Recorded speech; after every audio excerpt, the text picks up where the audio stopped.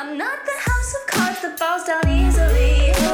I'm strong enough to handle what you throw at me. Welcome to Mental Health News Radio. I'm your host, Kristen Sunanta Walker. Just what are we going to discuss? The intimacy that is mental health. Let's continue to make it as comfortable as discussing brain health or heart health. This show has been on the air for several years and we have amazing co-hosts.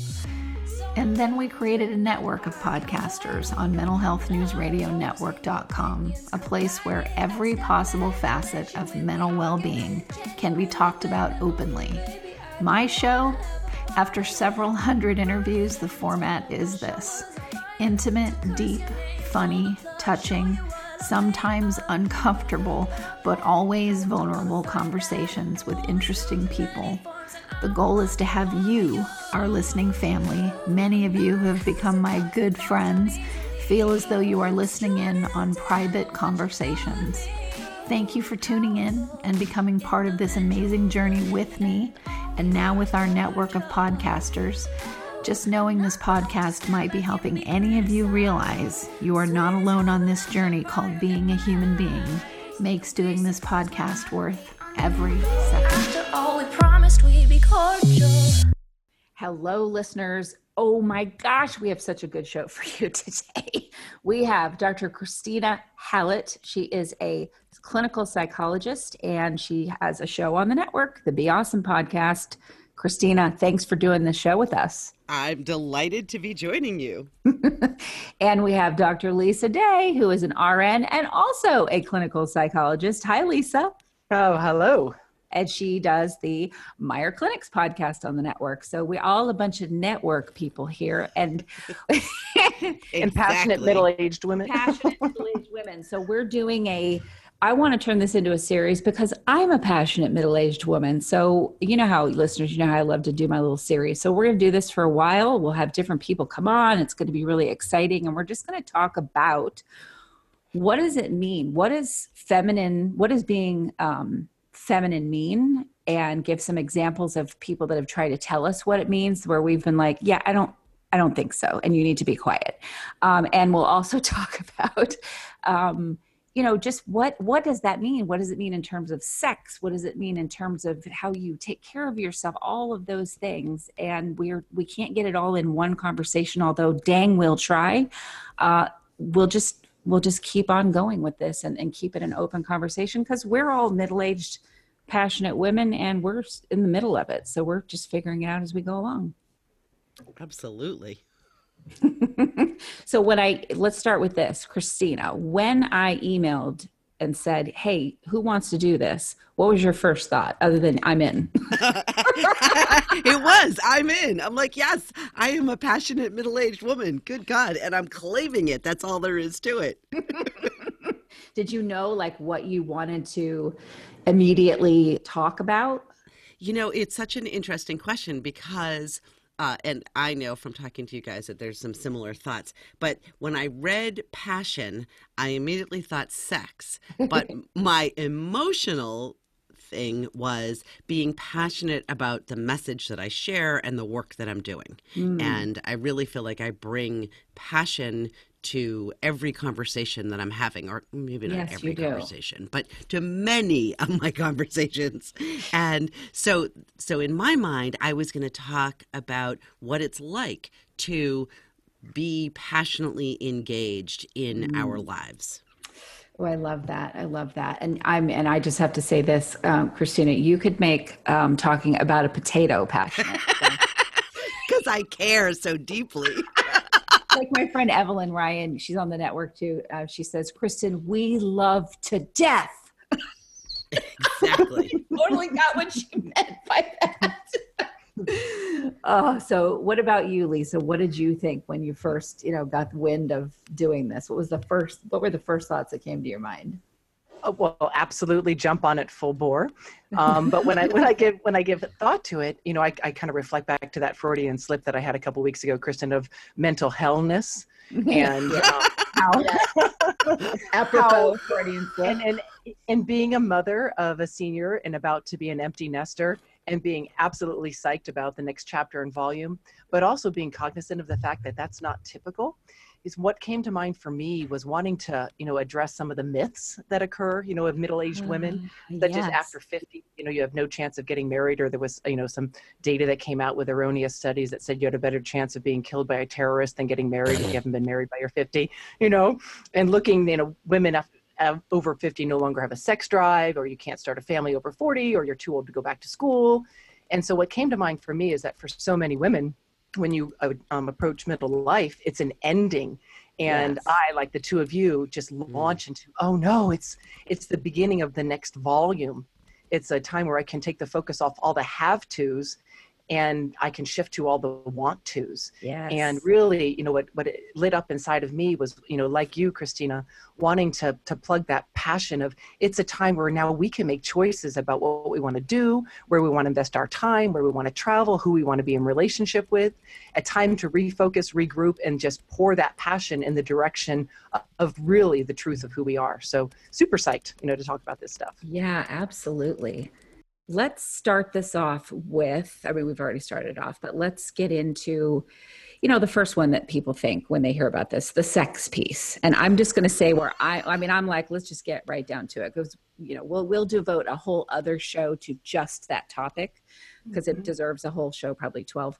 But for me, passion, the last thing I think of when I think of that is sex, but that's because I'm not having sex right now.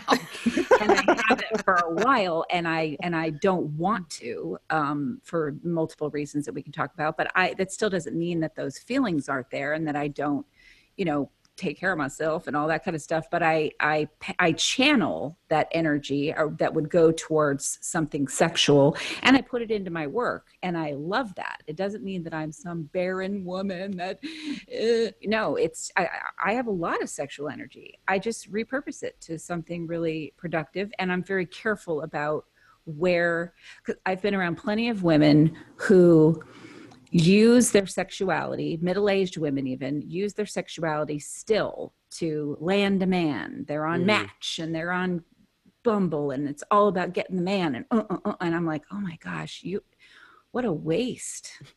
Like, why? Put that into something creative for yourself. But that's me. So Christina, what do you think about all that? Well, so I'm married and middle-aged. You're our married one on the show. Yeah, exactly. But I think that your point about how do we use our sexual energy is really important. And for me, the most important piece about that is taking care of ourselves, whether that's taking care of ourselves sexually or in some other fashion. And if I were single and out looking all the time for someone, as opposed to living my life in a way that makes me happy, then I would not end up feeling as passionate, as involved, and as vibrant as I would otherwise. And that's part of it. I think that the search and the sense of looking externally is really different than being comfortable with yourself internally. Oh God, this was so well put. Why do I get beat up by these women that come to me? You're just a frozen ninny and you're just negative. And I'm like, no, if they heard you say it so eloquently, they would just shut up in their tracks. But I believe there's also another angle to it. We all hear about, and I like to talk about the passion in the middle age versus what we see all over media as the cougar, right? Which I think is what you're talking about with the online. And I think what we see is that oftentimes by middle-aged, people are ending their marriages and they're back out in the dating world.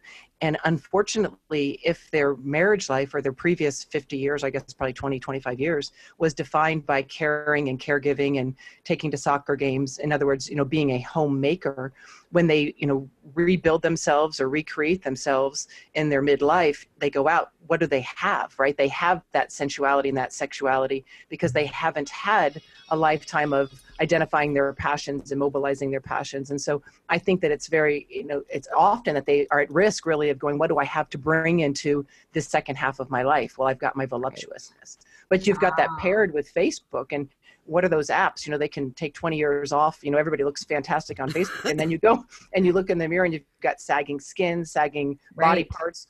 Once we used to take a picture and smile, now we have to worry about the chin because there's a couple down there, right? Exactly. Looking at the film that we just did for the mental health roundtable, I was like, oh yeah, that's my grandma's neck. Yeah, I have to always say shoulders back, chin out, and everybody looks like a turtle in the picture, right? We're like, screw that, go back to your smiles, right? But I think that this series and your podcast series of, how can we take that passion in the second half and look at, what is it beyond what I do, and let's look about who I am and how I can mobilize and fuel that, or what we call, in coaching, the B of who I am. How can I mobilize my B of areas of interest, areas of desire, areas that give me a sense of value, so that there's more in addition to the things that we've done the previous first half of our life. That's so true. Go ahead, Christina. I was just thinking, one of the other things that comes up for me is that how I see myself and how I feel about myself really shifted in middle age from being so worried about what other people thought and doubting myself to really feeling really good about how I see the world and who I am and how I am in the world.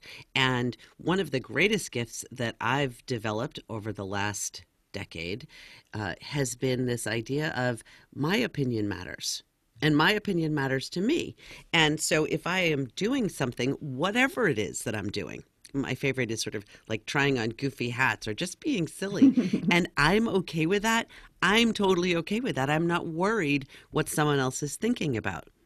And you just said this, Lisa, you made me think about it because I was looking at a picture that someone had taken of me and I was laughing hysterically in the picture.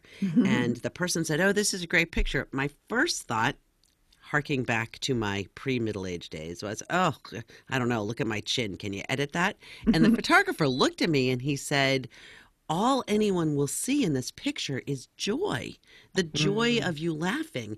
And I thought, oh, that's right. Come back to who I am now. Yes, I love that about that. That those are laugh wrinkles, laugh lines. Yes. And so for me, I just see things very differently. I'm not so worried about other people's impressions. I'm not so concerned about, does this look exactly right or not? It's not that I've given it up altogether, but it's taking a far further seat back in the bus. I call it the Kathy Bates effect. And I don't know if you guys remember the fried green tomatoes. Yes. Where Kathy I'm older and I have more insurance. Yes. For a parking spot and someone takes her spot and she puts that old station wagon in reverse and then she puts it in drive and she reams into them. And not that we want everybody reaming into other people. Right. Yes. And no one was there's it's a lack of concern with, you know what, I am going to have a statement and I am going to live consistent with that. I'm not going to go, oh, that's okay. I don't mind if you step all over me or take advantage of me. Yeah. I have a voice. And putting that with the feminine approach, that we don't have to demand it. We can elude it. We can embrace it and gracefully bring it into relationships. But first, we have to honor it, to know that it's there. Right. Oh, that's so true. And I think about what do I do to honor myself? Well, let's see. I have a horse. I go running and hiking with her. I play guitar, which I have no idea what I'm doing, but I do it. I'm taking a couple of vacations with my girlfriends. I get plenty of sleep. I eat well. I do all of these things, go to a lot of therapy. So I do a lot of self-nurturing things, and that comes out of my passion also. Well, I think it's important, though, Kristen, to look at, oftentimes what I get from folks is not, you and I and Christina, we know what fuels ourselves, and we take it for granted. It's kind of like I wake up, coffee first, and I'm not saying that fuels ourselves. But what I observe clinically is that in the middle age is a time where people, they stop and they look at, I'm over halfway there probably, unless, you've got, great genes. And so they look at, okay, what is the meaning of life? What have I achieved, or what do I want to be? What defines me? And I know that I'll ask women, what fuels you? That exact thing of going and seeing your horse and picking up guitar. What fuels you? And it really is another one of those deer in the headlight moments. And they're I had my that kids moment. fuel me. Yeah. I had that moment. I was asked this by my therapist. She's been saying to me for a year, Kristen, do you believe you have the right to practice self-care? I think I talked to Christina about this, and Yeah. and she's like, what does self-care look like to you? And I'm like, a deer in headlights. This was a year ago. I don't know. I've had to build this stuff in and figure Right. out what it looks like. And it's been trial and error. So yeah, I get that, Lisa, totally. Like if you had asked me that a year ago, I'd be like, blah, blah, blah, blah.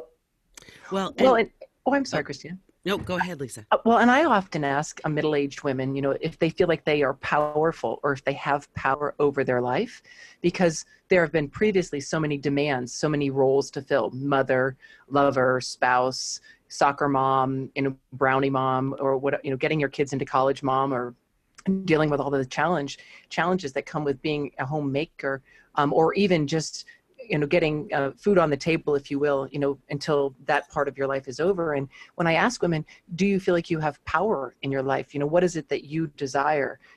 Oftentimes, again, and I just do what I'm supposed to do, and I'm not really in touch with what I want to do. Right. And so it's a fun time of exploring, what is it that I desire? What is it that fuels me? What is it that interests me? And that it's okay. Because for so many women, they feel selfish to think, what do I want to do tonight? Or what do I want to do with this summer? It's always been the kids, the family, the obligations, the job, the have-tos. So that's exactly what I was going to say, is that I think one of those important questions is, what do you want to do? Or conversely, what is it that you've been afraid to do, or you thought wasn't possible? And that's where I see so many women getting that look of, I don't even know, right? So beginning that process of figuring out, what do I want? And how do I figure out what I want? And I think that that's such a powerful process to go into, to begin deciding, yeah, this is something I want to do. And I'll give you guys a recent example. I am in Connecticut, and I drove myself to Long Island, gave a talk, and then drove back. And I not only did that drive through all sorts of crazy traffic, but I did it without white knuckling, without getting frustrated, and without cursing out everybody else. But I literally just enjoyed the drive. And on the way home, I got so excited. I'm like, wow, look what I did. I am such a rock star. I drove myself to and from Long Island and stayed calm and happy. And for me, that was a thing that I was afraid of that turned into, if I'm this empowered woman that I want to be, then that's a thing that I didn't even know I wanted to do that I ended up finding really important and impactful. Or I think that other times people think that it's too late. And like you, Christine, I had an experience, and this occurred 6 years ago, and I was 48 years old and have a full practice, a strong practice, 20 years long, in fact, living in Seattle, working my tail off, had a home, a cabin, have my 2 kids. I should have everything that would make me happy, but I was burnt out. And one day I was sitting in my room, and my daughter came to me and she said, Mom, one of the things that you've always taught me is to be careful what you say to yourself, that what you think you become. She goes, and I just want to let you know that what you've been telling me for months, if not years now, is that this is killing me. Okay. And so in that, I'm thinking as a single mom with 2 kids that I can't make any changes. I have to do this because I have to put food on the table. I have to provide for my kids. And I remember at 48 thinking, you are absolutely right. And I made a trip to Sun Valley, which is where I live today. And I got off the plane and I realized that this was it. And at that point in time, I was ready to leave my practice because my practice was, quote unquote, killing me. I was working hard, just working and working and working and working and working, completely detached from the truth of who I was and my passion in that. And the ironic thing was, I did the whole, should I change careers? Should I go back to school? And I love medicine. Should I become an MD? And I didn't. I thought, what fuels me? And what fuels me are the mountains, the snow, the mountains, the rivers, the wildlife. And at that point in time, I left my practice. I got a U-Haul, put it on the back of my car, put skis, computers, bikes, kids, dogs, cats, and I left. And truly, my family, I'm pretty sure they would all be in agreement that they thought I was having a bipolar breakdown or a midlife crisis, which it probably was a midlife crisis. But the beautiful thing in that, and I can't give this away, is that I came to the mountains. And once I got to the mountains, I was fueled from the inside out, like a pulse going through my entire body. Within 3 months, not only had I opened a satellite clinic, but it was full again. And I opened up a whole new chapter of my life, which is engaging with you guys here right now. And the point of that story isn't to lift me up and go, wow, aren't I so strong? It's that I had gotten to a place that I was so beaten up by the schemas that I had developed as a middle-aged woman that I have to do A in order to do B, that I'd gotten lost from what the pulse inside of me is. And so if one way we can help women and share how we get back to that pulse, to follow the passion, then you can find that you're fueled with all of your gifts. And it's an amazing process. It's so true. I think about this and this is why I will never be a therapist, because I don't have any patience, but people will tell me, but I can't do that because of this, and I can't do that because of this, and I can't do that. And I'm like, listen, you're ready when the need to change is bigger than your I can'ts, because I literally have stopped my entire life in its tracks, moved, started over, I've done all those I can'ts, busted all through them. So I know it can be done. And I don't want to hear any more about how I can't. Like, don't complain. I get like this. Don't whine and complain to me about the same thing over and over and over again.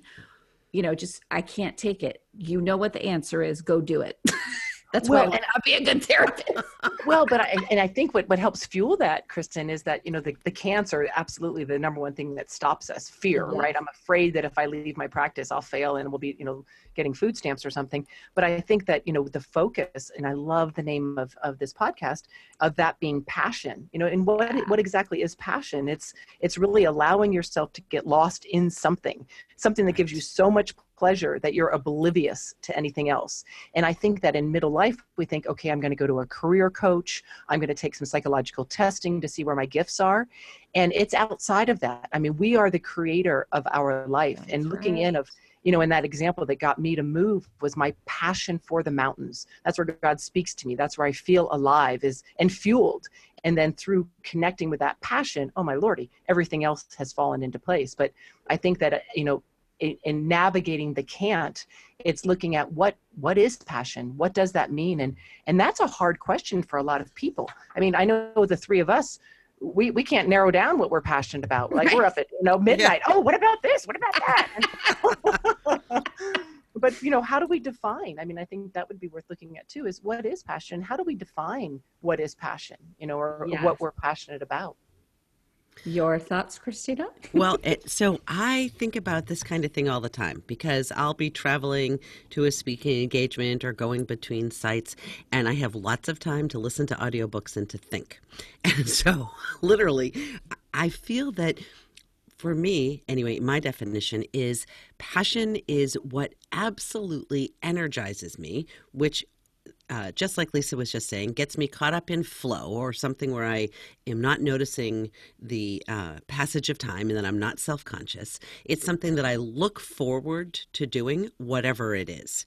And so passion for me then encompasses a whole variety of different things. There's activities that I'm passionate about, but I'm also just as passionate about having some reading time to myself at the end of the day. Like that's a non-negotiable for me. No matter how late I get home, I always take a little bit of time for reading for myself, because I know that helps me to slow down, to wind down, and prepares me to go and have restful sleep, just as a minor example. So that's something that I can talk about ad nauseum, because there's so many different things I love to read. And so when I think first and foremost about passion, to me, it's what's lighting me up. I could be passionate about a type of food or an activity or an interaction, but it's something that has that spark in me, not just glowing, but it's just zooming out of everything, it's almost for me as if my eyes start shooting sparks out, and I want to say, yes, yes, yes. That's how I think of passion. Right. I call it living orgasmically, but anyway, that's a whole yes. Right. And I think about, I'll give you an example. I had someone that I was speaking with who's a therapist, and but it wasn't a therapy type situation, and it was a male. And he was like, well, you need to find out what being feminine means for you. And I'm like, you're like you're about ready to go over a cliff here. So I think you should stop talking. But he's, oh, no, no, just hear what I say. Like, do you ever think about wearing makeup or wearing a dress? Do you think that because you've historically had princess entitled women in your life that love you to work and them to get, you know, whatever, you get money for nothing or whatever, that do you think that maybe you've handed your femininity over to them? Okay, wait a minute. Yeah. He lost me at "you need to." Yeah, okay? exactly. Right. Exactly. Right there. So I was sitting there and I'm listening, and because I'll listen, I'm like, and I listened to it objectively for a bit, and then I spoke to a few female friends, and they all went, "What?" And then I went back and I said, "Okay, I heard what you said. A, you need to stop talking about what being feminine is. Like, just stop. Like, just don't even, no. It has nothing to do with wearing a dress. It has nothing to do with makeup or no makeup. It has nothing to do with men." And he was like, "Oh my gosh, I've made you angry." But I said, "No, I'm thankful for the conversation, because what it did do for me, like looking for the nugget of wisdom here, is it did make me go, oh, okay. You just showed up and represented to me a part of where I put my feminine, the feminine in me, that's been unhealthy. I tied it to men. I still had it tied to men, which in my experience, having been molested, you know, and all that, I tied it to men in a very negative way. It shouldn't be tied to men at all, but it was also tied to something very negative and painful. So you just ticked me off enough, my dear male friend, with what you said, that I just went, you know what? I'm not tying it to men anymore. Poof, done with that noise. So I learned something great. And now, you know, I'm really enjoying, well, what is being feminine to me? And I can tell you right now, it got nothing to do with the dress and makeup. But anyway, that's a whole other. Well, I think what's poignant there as well, though, Kristen, is that it's tied to a man, or it's tied to something outside of self. Yes. And when I think about passion, and I think about the passionately successful women, I'm not talking about monetary, I'm talking about who are passionately living their lives. It really, we're emphasizing the I. It's that I know who I am. I know my life, or I know my purpose. I'm true to myself. And like, as Christina said, I take time for me, and I treasure that. I create what I want. I'm good enough. I like myself. Yes. You know, I'm certain of my success as defined by me. And so I think that, you know, the point of being defined by a man or something outside of ourselves is one of the things that has been, is one of the prohibitive factors as we cross over into this, you know, middle life and the second half, if you will, is that it really is a wonderful opportunity to check in with, who am I? Yeah. Where am I? Right. What do I love? The I, but being able to, you've heard me say this a number of times, Kristen, of being aware of the book of shoulds written by they. Yes. I say, who the hell are they, right? There are the father who molested us, or the job that, you know, nixed us, or the society, or the soccer moms, or the PTA, or I never did sell Girl Scout cookies, by the way. We were asked to leave the Girl Scouts, you know, or really shallow, unempowered women who are in the matrix of what society says is powerful, telling you how messed up you are because you don't care about being perfectly coiffed every minute, and you don't care about like landing any guy that will do whatever. I mean, there's all those factors that come into play too. What society tells you, what other women believe is power, and that is not power at all. And they're trying to tell you, because your power, which is really from something within, or that's what you're trying to develop, is scary to women like that. And it's also scary sometimes a lot of times for men.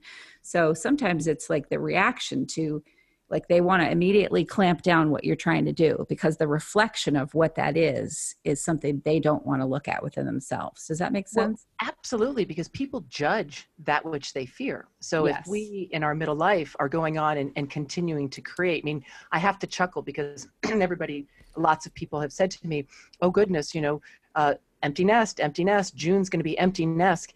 And I feel bad because inside I'm rubbing my hands together going, oh, I'm so excited you're empty nesting. I'm like, oh, this stuff Lisa's going to do with us now. I love it. I can eat cottage cheese for dinner. I don't need to make dinners. I can read, write. And I keep thinking I'm supposed to be afraid of this time. And yet I'm like on the edge of my seat, ready to jump. And not that I want to leave that. I mean, I treasure being a mother more than anything, but I don't see that as ending or changing. Right. I just see freeing up time to do what I want to do. And it's so exciting. It's so exciting. Lisa, as you're talking, I'm laughing because the words that I had jotted down that I was going to share were, for me, it's freedom and choice. And so it's just my husband and I, and the 3 dogs, 3 cats, and 2 birds. So we've been an empty nest. Youngest left for college it's almost 6 years ago now, and definitely has been living completely on her own for these last 2 years. And so absolutely, sort of as much as I have wanted her to come back, I'm like, come visit or come do this, then she'll come and I love seeing her. And then there's that time where I'm thinking in my head, okay, I'm ready for you to go. Like I'm just ready to go back to my space and my thing, whatever it is. So that for me, freedom, absolutely, and choice. And the other thing that's come up for me as I think about passion and middle age is absolutely a deeper sense of connection and appreciation of the differences between and among us, as well as the similarities. And so I feel way more connected to the aspects of our common humanity and much more appreciative of our differences, including, although this is still hard, the differences that I personally am not so much on board with. Right. And don't you think that some of that, Christina, is related to the fact that in our first 30, 40 years, there are so many expectations that are placed upon us and that are not necessarily our truth. I'm a big advocate of cook once, eat twice. Mm-hmm. And I've always measured that up to my friends who, make home cooked meals every single night. It leaves you to feel that you're less than or doing something wrong. Yep. Whereas when those expectations are released, rather than finding yourself in a smorgasbord of emotions of no purpose, no value, those fears, guilt, those insecurities, if we can really plant that seed of opportunity to grow. Yeah, it opens us up to that. And I think about all of the different roles that we've played up until even this moment. And what I think is so amazing about middle age is that there is greater opportunity to choose what roles we would like to continue with and what roles we're ready to gracefully back out of. Oh my Lord. Yes. I just talked about that today with my therapist. I'm like, I am really having a great time saying no. Yes. Right. Feels good. I mean, and I'm even having a great time saying no when I've said yes. Right. Never mind. Yeah. Never mind. I take that I've back. rethought that. Yep. Well, and I think that historically, over a century ago, I think what the average lifespan was at, 48 when I moved to Sun Valley. Oh my God, I'd be in the grave right now. Yeah, and the opportunity, because we live so much longer, and because women are so very empowered now, we can make those decisions of where we want to live, where we want to vacation, who we want to spend time with, what facades we no longer want to carry, and it's welcomed and it's supported. And by the podcasts that are going on, the women's retreats, your movements, Christina, it's just such a field, if you will, of opportunity. It's exciting. Oh, it's very exciting. Things are truly opening up. And that doesn't mean, of course, that there aren't so many different areas where we're still waiting and trying to have movement and change. I'm just trying to have a bowel movement, but anyway, that's a whole other. There's help for that. That's another middle-aged thing. Mucinex. Exactly. No, not Mucinex. Fiber. What am I talking about? Mucinex is for phlegm. Anyway, sorry, listeners. Segue. What is it? I saw my sister send me something the other day that we used used to stay up till 4, jump up and dance, and then, create pages, of wonderful things to write. Now we're in bed at 9. And if we jump up, we pull our hamstring, but we're more creative than any other time in our life. Yeah. And I'm in a loft, so there's no like sleeping in. I like have to get up and somehow wake up enough to climb down that ladder to go to the bathroom. Oh, it's Metamucil. It just came to me. Metamucil. That's what it is. I'm like Mucinex. No, it's the fiber. Yes. Anyway, so what made me think of this is there were all these. We had this mental health roundtable that we did where we had all these, and yes, I am plugging that, but it was so awesome, I can't help it. We had all these people of different ages there, right? Really young men, young women. We had ages like 20 to 76, I think, represented, men and women. And, it was fantastic, all this energy and everything. And there wasn't any, it wasn't the appropriate place for flirting. It wasn't, that we were there on a mission. And I thought about people who can't, it's very teenager energy or maybe younger than that, where you can't, you don't try to control yourself if someone is attractive to you. And so you inappropriately make suggestive remarks, which is what the whole Me Too movement has been saying, that this has been going on forever with women. We've had to smile our way through it. But, women do that too. And what is that energy? I'm not, blaming anybody. I'm just saying, what is that energy that makes it to where you dip into that kind of behavior that makes people uncomfortable, and yet you don't own it. You don't, it's like, why are you doing that? That is not what being feminine is. That you're mistaking something for passion, and that's not passion. Am I making any sense? Well, it makes a lot of sense to me, Kristen. And what it comes to mind for me is that, and I speak so much of knowing the truth of who we are and living in a manner consistent with that. And I think that in middle age, if we don't have that understanding, or if we've not defined it, we definitely are at risk of, what we all would call sexualizing relationships. There you go. Yeah, of being able to connect in my passion meets your passion. I mean, I think of the conversations, either, text, email, or in person with Jonathan, you and I mean, we come from all different walks and all different places, and we all talk at the same time, and we understand thoroughly what we're all talking about, and we get it. And there's none of it is you're a hottie, or, what I mean? I think because we're so driven, by that passion, that there's not the fallback of sexualizing in order to find that connection. It's just true passionate connection. Because I get it. I get the sexualizing. I was sexualized from the time I was a little kid, so I know what it's like, and I have sexualized. I just work very hard not to do that. I catch myself, and even with the Me Too movement, I did several passes on my own thoughts and my own, whatever was going to come out of my mouth. Okay, that's not appropriate. I wouldn't like it if a man said that, so you're not going to say that either, and catch it in the thinking stage so it doesn't even come out your mouth. So I understand where it comes from, but I hadn't thought of it that way, that it's a suppression. Well, and I think that this comes from the coaching world, and it's called the be-do-have, the be-do-have. And I think that for many folks, particularly when we're younger, we look at what we want to have, a car, a house, a camper, a cabin, a spouse, 2 kids, or what have you, college funds and all that good stuff. We look at what we want to have, and then we go backwards and we look at what do I need to do to get that. And so I do, and I do, and I do, and I do. And then I oftentimes never reflect back on who I am. And so we can get caught in that cycle, which if you look at it closely, really is a cycle of addiction. I have then I want more and more and more. And so, we don't want to save this obviously for middle life, but it's a time where we're really left to re-explore it, is who is the be of who I am? Who am I?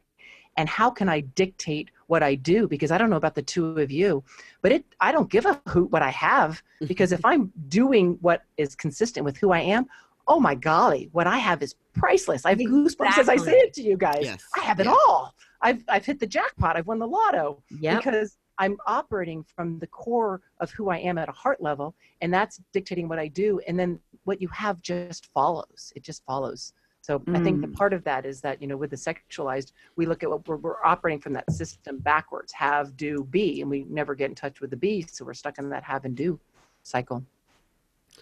I think that that's really well put, Lisa. And I think that is one of the things that the three of us share and that we're really trying to let more people be aware of, and each in our own ways, is that when you are in touch with who you are, that's talked a lot about right now in terms of authenticity, or, who's your core self, and allowing yourself to see and get to know and appreciate that.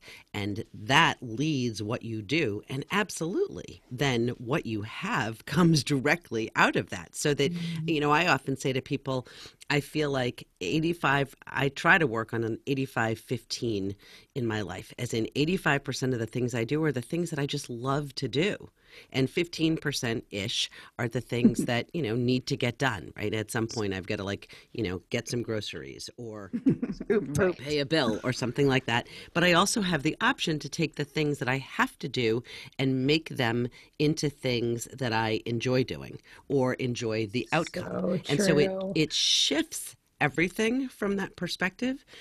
But when I tie this back to the whole, this is sort of a leap here, but when I tie it back to this idea of sexualization, what I think is that that's a situation where potentially someone's really wanting connection and only utilize one form of connection, or, one area, one method of connection, as opposed to opening up to all of the different ways we can connect to ourselves and to other people. And then sexually is only one little element in the complete array of ways that we can connect. I like that. That's so true. That's so true. And you can sexually connect to many things in your life. It doesn't have to be associated with another person. Correct. So there are places to discharge that energy in healthy ways that, that aren't related to another human being. I mean, God, how many podcasts do I do? You don't think that some of that is repurposed energy?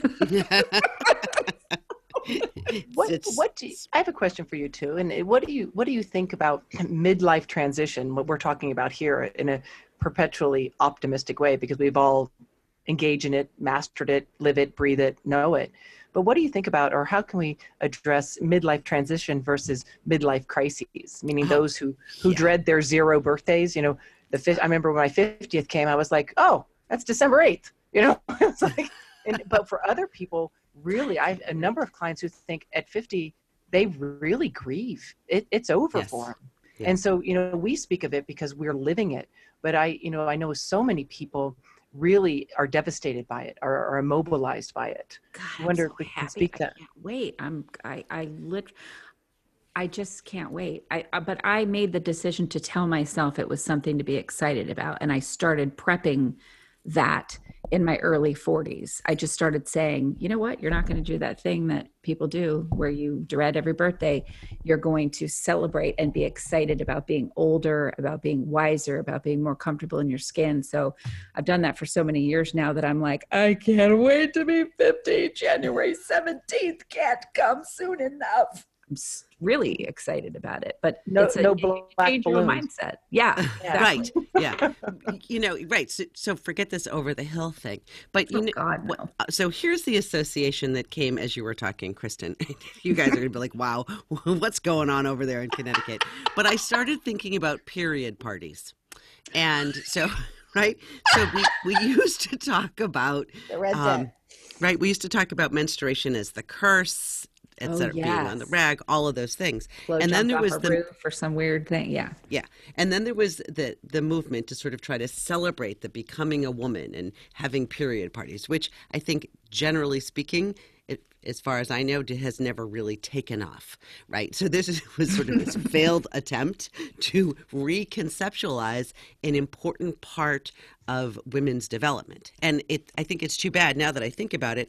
I did try to offer this for my daughter, and she just shot me down in a big way. She's just like, Mom, you're so weird, right? But so we have that opportunity, right? Sort of at the beginning of puberty. But then we have this other opportunity. And so for me, there's sort of these markers And so I loved turning 50. It was the one time I not only had a party, because my birthday is July 5th. So usually either there's something going on for the 4th or nobody's around. But I literally said a year and a half in advance to all of my friends, hey, guess what, guys? I want a party for my 50th, and I want like a legit party. We did it at my house. I want people to come over. It's going to be a pool party, blah, blah, blah. And I was super excited about it because I thought, wow, okay, so, and quite frankly, I'd had surgical menopause. So it wasn't from a physical perspective, the bookends of what I'm talking about, but emotionally and cognitively for me, it was like, oh, wow, think of all the things I can do now. Like this is a milestone that I've achieved. So when I think about it, like, okay, you get your period, you get your license, you are old enough to vote, maybe you get your first place that you live in solo, right? You have your first job, you blah, blah, blah, blah, blah. In my case, you have a child, all sorts of different things. Yeah. But now it was like, wow, like those things, okay, check, check, check. They're all set. That, that's not where my life is. But now, wow, there's so many other things that I was really excited for this. But I think that really comes down to the idea of, are you picking a growth mindset or not? Because the midlife crisis, that's all about the fixed mindset. Yes. And midlife transition or blossoming or whatever you want to think, that's a growth mindset. So maybe we start talking about it that way. Right, changing the language around it. Well, that makes total sense. I mean, language is huge. So if we just start using different terms for it, then we help people see it in a different, lighter, more positive way. I mean, that's so interesting to me that I could see people from my mom's generation looking at midlife and thinking, oh, I mean, my mom was always trying to put herself in the grave. So like, like at 40, she's like, oh, I'm old. I'm like, what are you going to say when you're 80? Like, but, I saw that from that generation, but it's kind of sad, I guess, to me now that people still think that about women. And I mean, Christine Louis de Canonville, which she's amazing. She's a criminologist in Ireland. She writes a lot about narcissism. And she says, when I posted the thing on Facebook about us doing the show, she said, well, what age is middle age? And I was like, that's a great question. I'd say because of how long we live today, I'd say, between 40 and 50. That's middle. I was going to say 45. Yeah. There you go. 45. Yeah.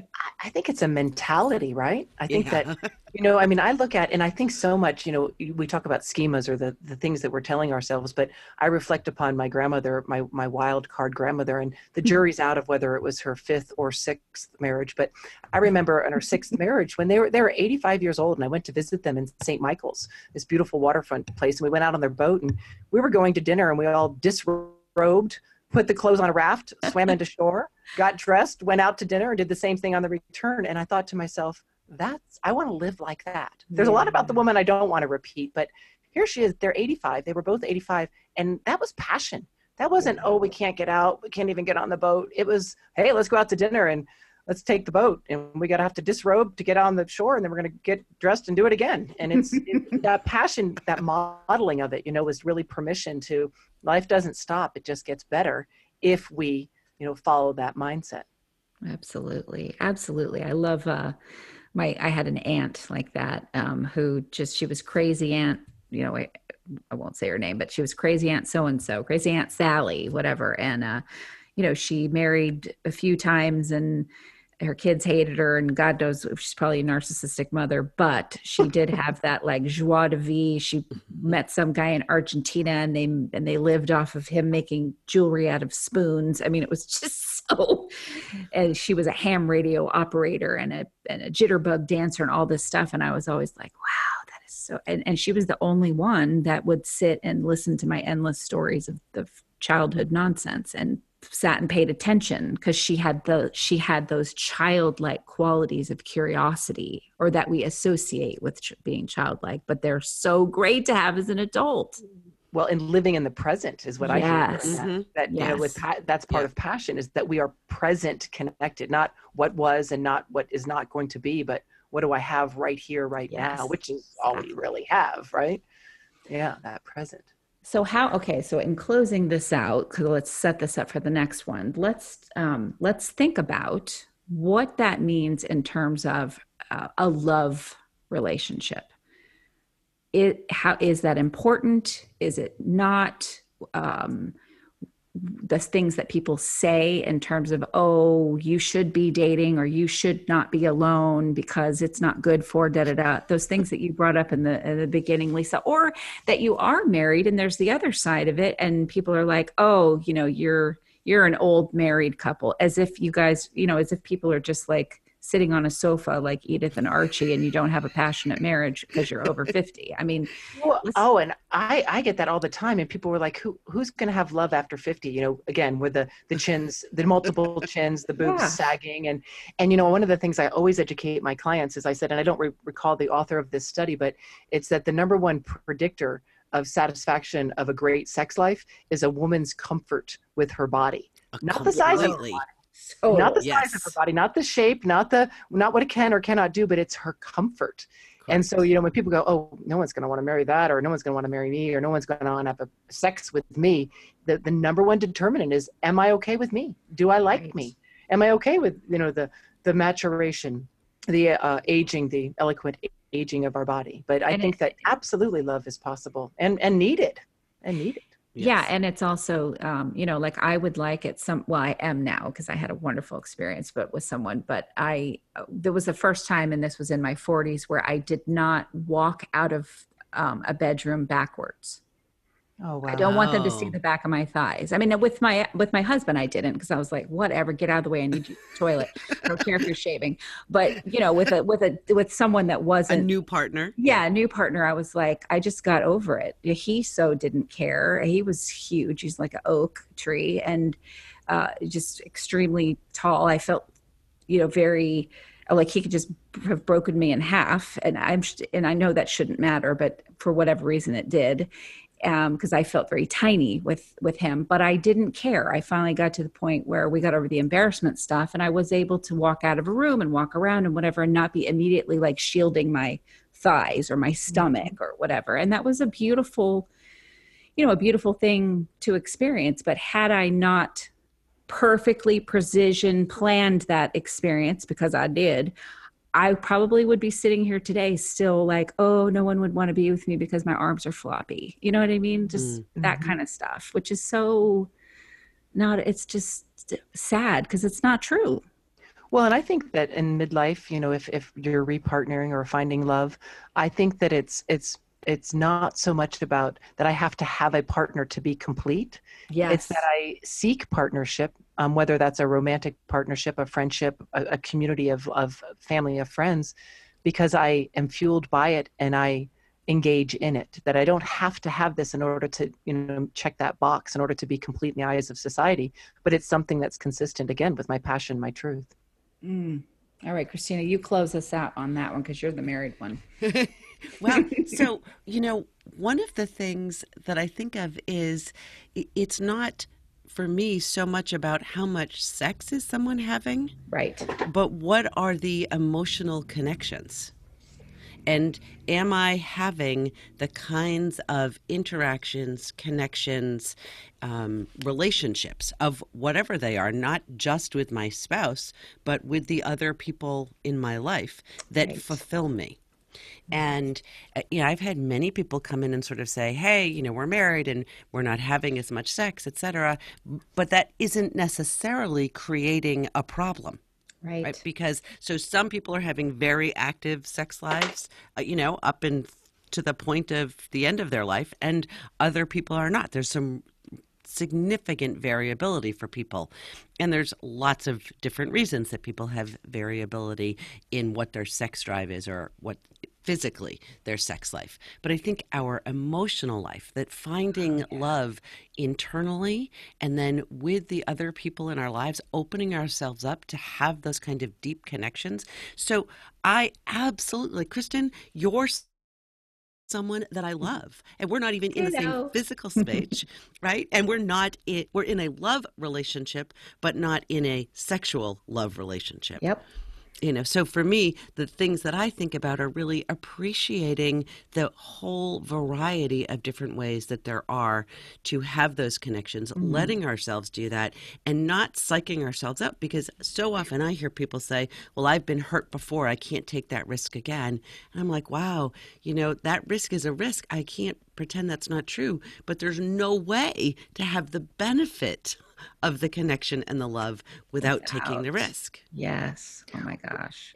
The other thing I'd like to add to that, Christina, because I think we would all be in agreement with that, is that, just between the three of us here, one part of that love is the shared passion.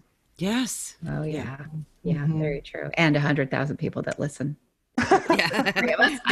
We share our passion with them. Well, no, that's what I'm saying. That the love, you talk about loving other people, romantic love. But when you find that passion and you're able to share that passion in whatever dynamic, that is such a nurturing and invigorating and fueling source in and of itself. Oh my gosh, absolutely. All right, so we have Dr. Christina Hallett with the Be Awesome podcast.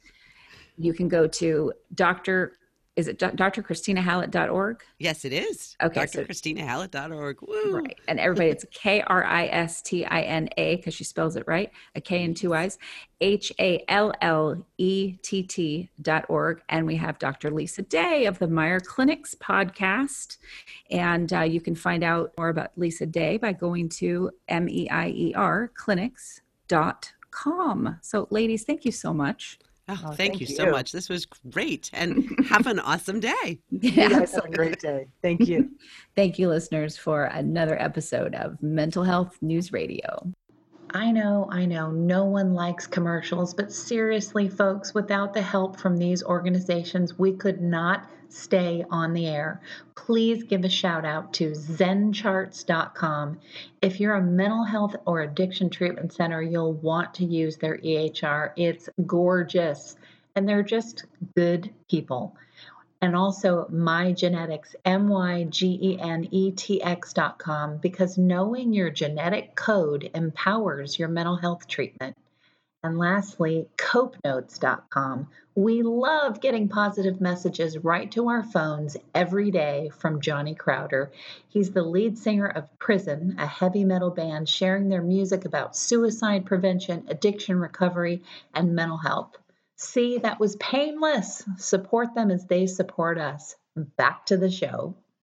Sometimes I'm passive aggressive, but never without good intentions. I heat up and act on my emotions. Thanks so much for listening to Mental Health News Radio.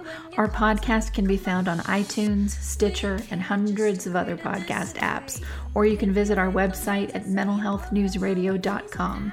If you have a question or would like to be a guest, become a podcaster on our network, or join the amazing organizations that help keep us on the air, please email us at info@mhnrnetwork.com. Get ready for that special goodbye from our resident therapy dog, Miles, and a special thanks to Emily Sohn for letting us use her incredible song, Cordial, for our podcast music. Listen to the full song on SoundCloud at emily.sonne.